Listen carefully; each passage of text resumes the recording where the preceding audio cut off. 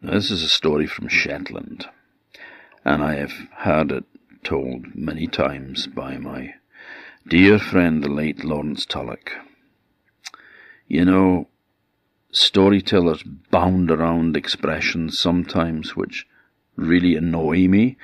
The term master storyteller, of tradition bearer, and in some cases you could say that that was true. But in many cases, it seems to come down to ego more than anything else, when people start using it to describe themselves.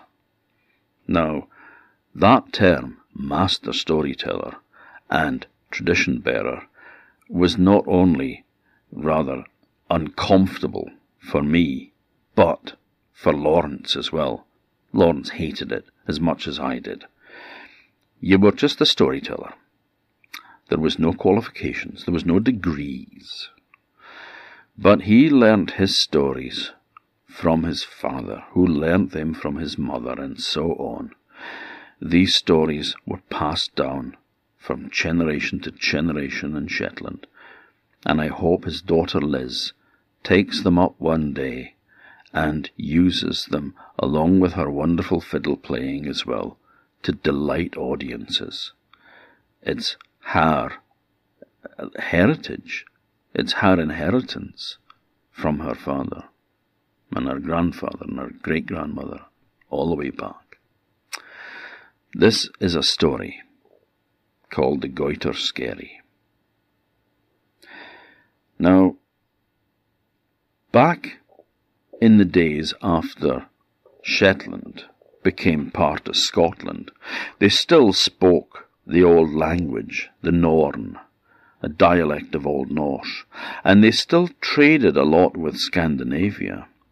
They would sail over to Norway and Sweden and Denmark, and also to the Baltic states as well.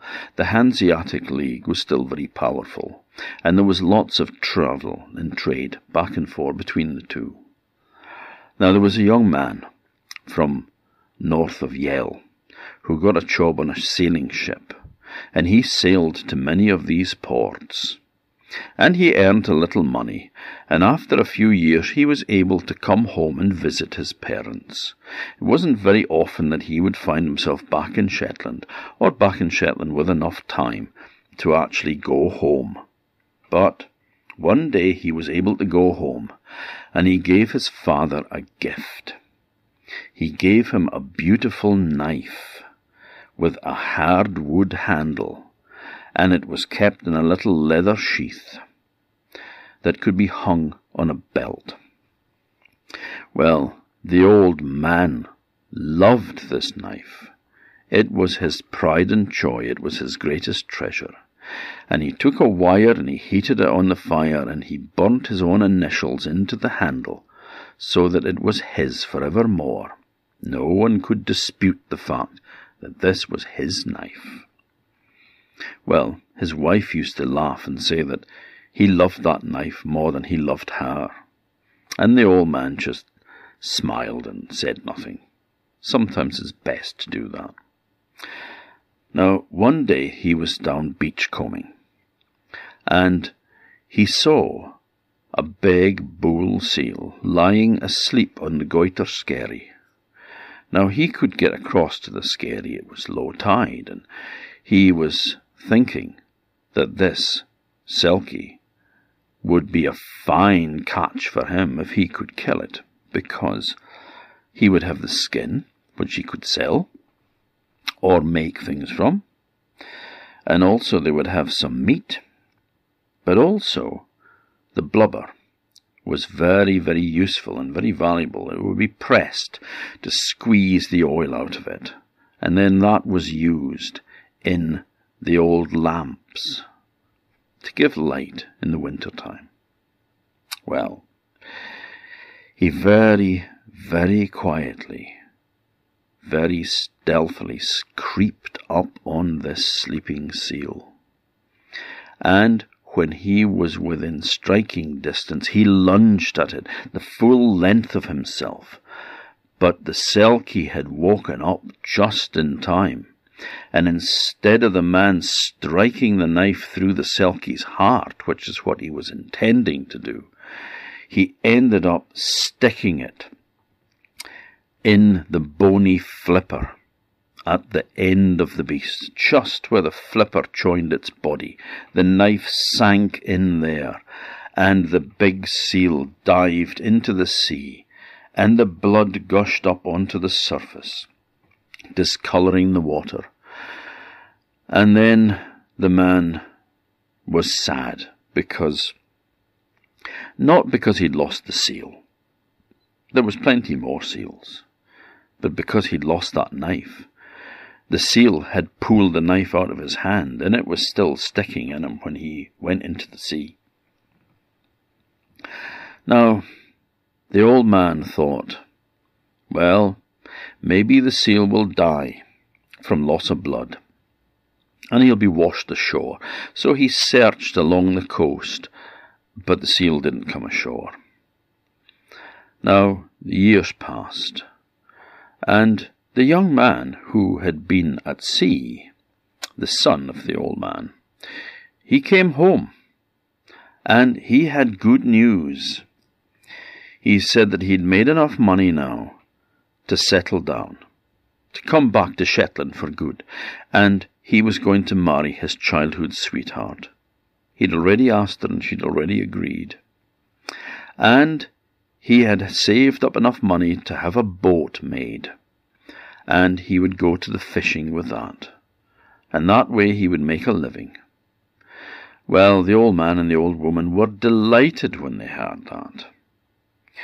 Now, the young man had in mind a certain family in Norway who made boats, and their reputation went all over the place.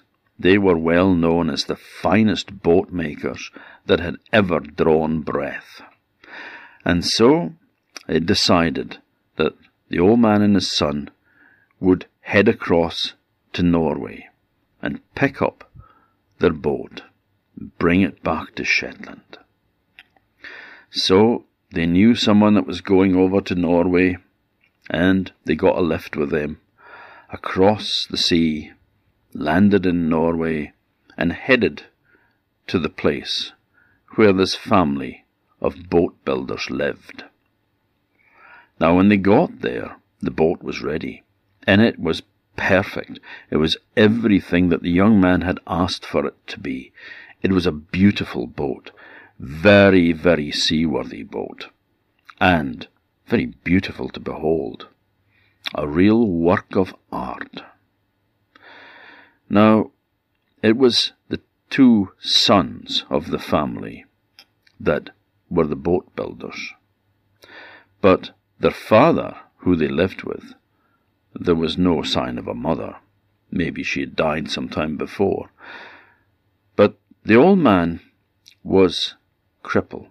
He went on a crutch.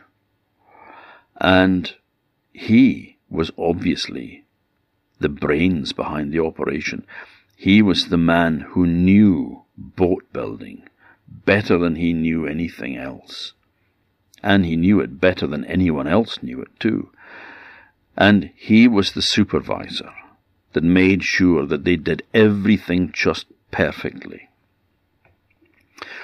Now, the boat was ready, but they weren't, because a gale blew up from the north, and the wind raged, and the sea was lashed into huge waves, and there was no way that you could put a boat out in that. And so, with no other houses in the neighbourhood, and nowhere else to go, the old man from Yell and his son had to stay in the house with the old man and his two sons. Now, Norwegians have a reputation, like we do in Orkney and Shetland as well, of hospitality. You give the best of what you have to your guests, and you look after them as well as you can. And that applies in Norway equally. But not in this house. They were there very much under sufferance. and it was obvious that they were not welcome. And there was no conversation. They could speak English, but they chose not to. Any conversations that happened in that house was very, very few, and they were muttered conversations in Norwegian between the old man and his sons. Now, they could still understand most of what they were saying, mind you, because the old language was still holding on. But it was obvious that they did not want them to join in. And also it wasn't a very rich house, and there wasn't much in the way of food. And what they were given was not wonderful, but enough to keep life in. But the next day, the wind blew as strong, and it did that the day after that, and the day after that too. And there was no way that they could leave. And food was getting scarce. And again, the welcome was no warmer. The old man, the old Norwegian man, he would look at the old Shetland man, and the old Shetland man was aware that he would sit there staring at him. But whenever the Shetland man looked towards the Norwegian man, he turned his head away. He would never, ever make eye contact with him. But he would sit staring at him. It was a very gloomy household, and they couldn't wait for the wind to go down to get away. Well, it got to the point where there was very little food left in the house. Now, the old man had tried to make conversation with the old Norwegian man, but he wasn't saying much. And the one day he asked them, "What kind of a boat do you have?" And the old man just glowered at him, and he said, "We have no use for a boat." He thought that was a strange thing for boat builders, but, well, maybe they didn't have much time to go to sea. He didn't know.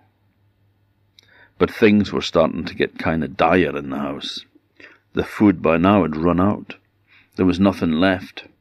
So the one day the old man said to his sons, "Go down and get a fish for our supper." Well, they jumped up and they went out the door. And the old Yale man was very, very surprised about this, because they had told him that they didn't have a boat, and there was no way that you could fish off the rocks in weather like that. Well, it wouldn't be safe for a start, but you wouldn't catch anything anyway. So they waited, and they waited, and they waited. And the old man was starting to become anxious. He would go over to the door and stand in it, and he would look down towards the shore to see if there was any sign of his sons coming home. And then darkness started to fall, and he really started to worry then. And he would go back over to the door and stand staring down to the shore, waiting for his sons. Eventually the door opened, and in they came, carrying with them a huge cod. "Where have you been?" he said. "Why were you so long? I've been worried sick about you." "We're sorry, Father," he said, "but we couldn't find any fish in the sea at all. You know, we'd almost gone to Shetland before we saw this cod." And then the penny dropped with the old man. These men, they didn't need a boat, and yet they'd travelled over to Shetland. They were Selkie folk, seals that could become human. And that's why they didn't want them in the house. That's why they weren't welcome, because they were worried that their secret would come out. But the old man from Yale decided that it was better just to hold your tongue. So, but the old Norwegian man, well, he knew. He knew that they understood, and that they knew that they were Selkie folk. And after that, the atmosphere lightened, and the Norwegians actually became quite chatty. And they spoke and they laughed for a while, and, they were getting on very well. But eventually, the one day, the wind had gone down, and the sea had calmed, and it was decided that this was the right time then for the maiden voyage of that boat. They would sail from Norway back home to Shetland, back to North Yell. Now, before they set out, the old man from Yell and the old man from Norway were sitting chatting to each other. The mood was very different by this time. It was almost friendly. And the old Shetland man thought that it was now appropriate that he could ask the old Norwegian man a question which he'd been wondering for a while. He said, You're lame.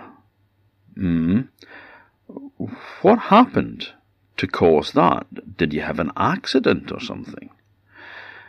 And the old Norwegian man looked at him, and then he put his hand up into a little cupboard that was built into the wall of stone, and he took something down from it and he handed it to the old man. And the old man took it, and it was a knife, and he recognized it as his own knife. And there, on the hardwood handle, was his initials, burnt into it, just as he had done all those years ago. And then the old man looked at him and he said, Do you recognize that knife? That's the one that you stuck in me when I was on the Goita Skerry all those years ago.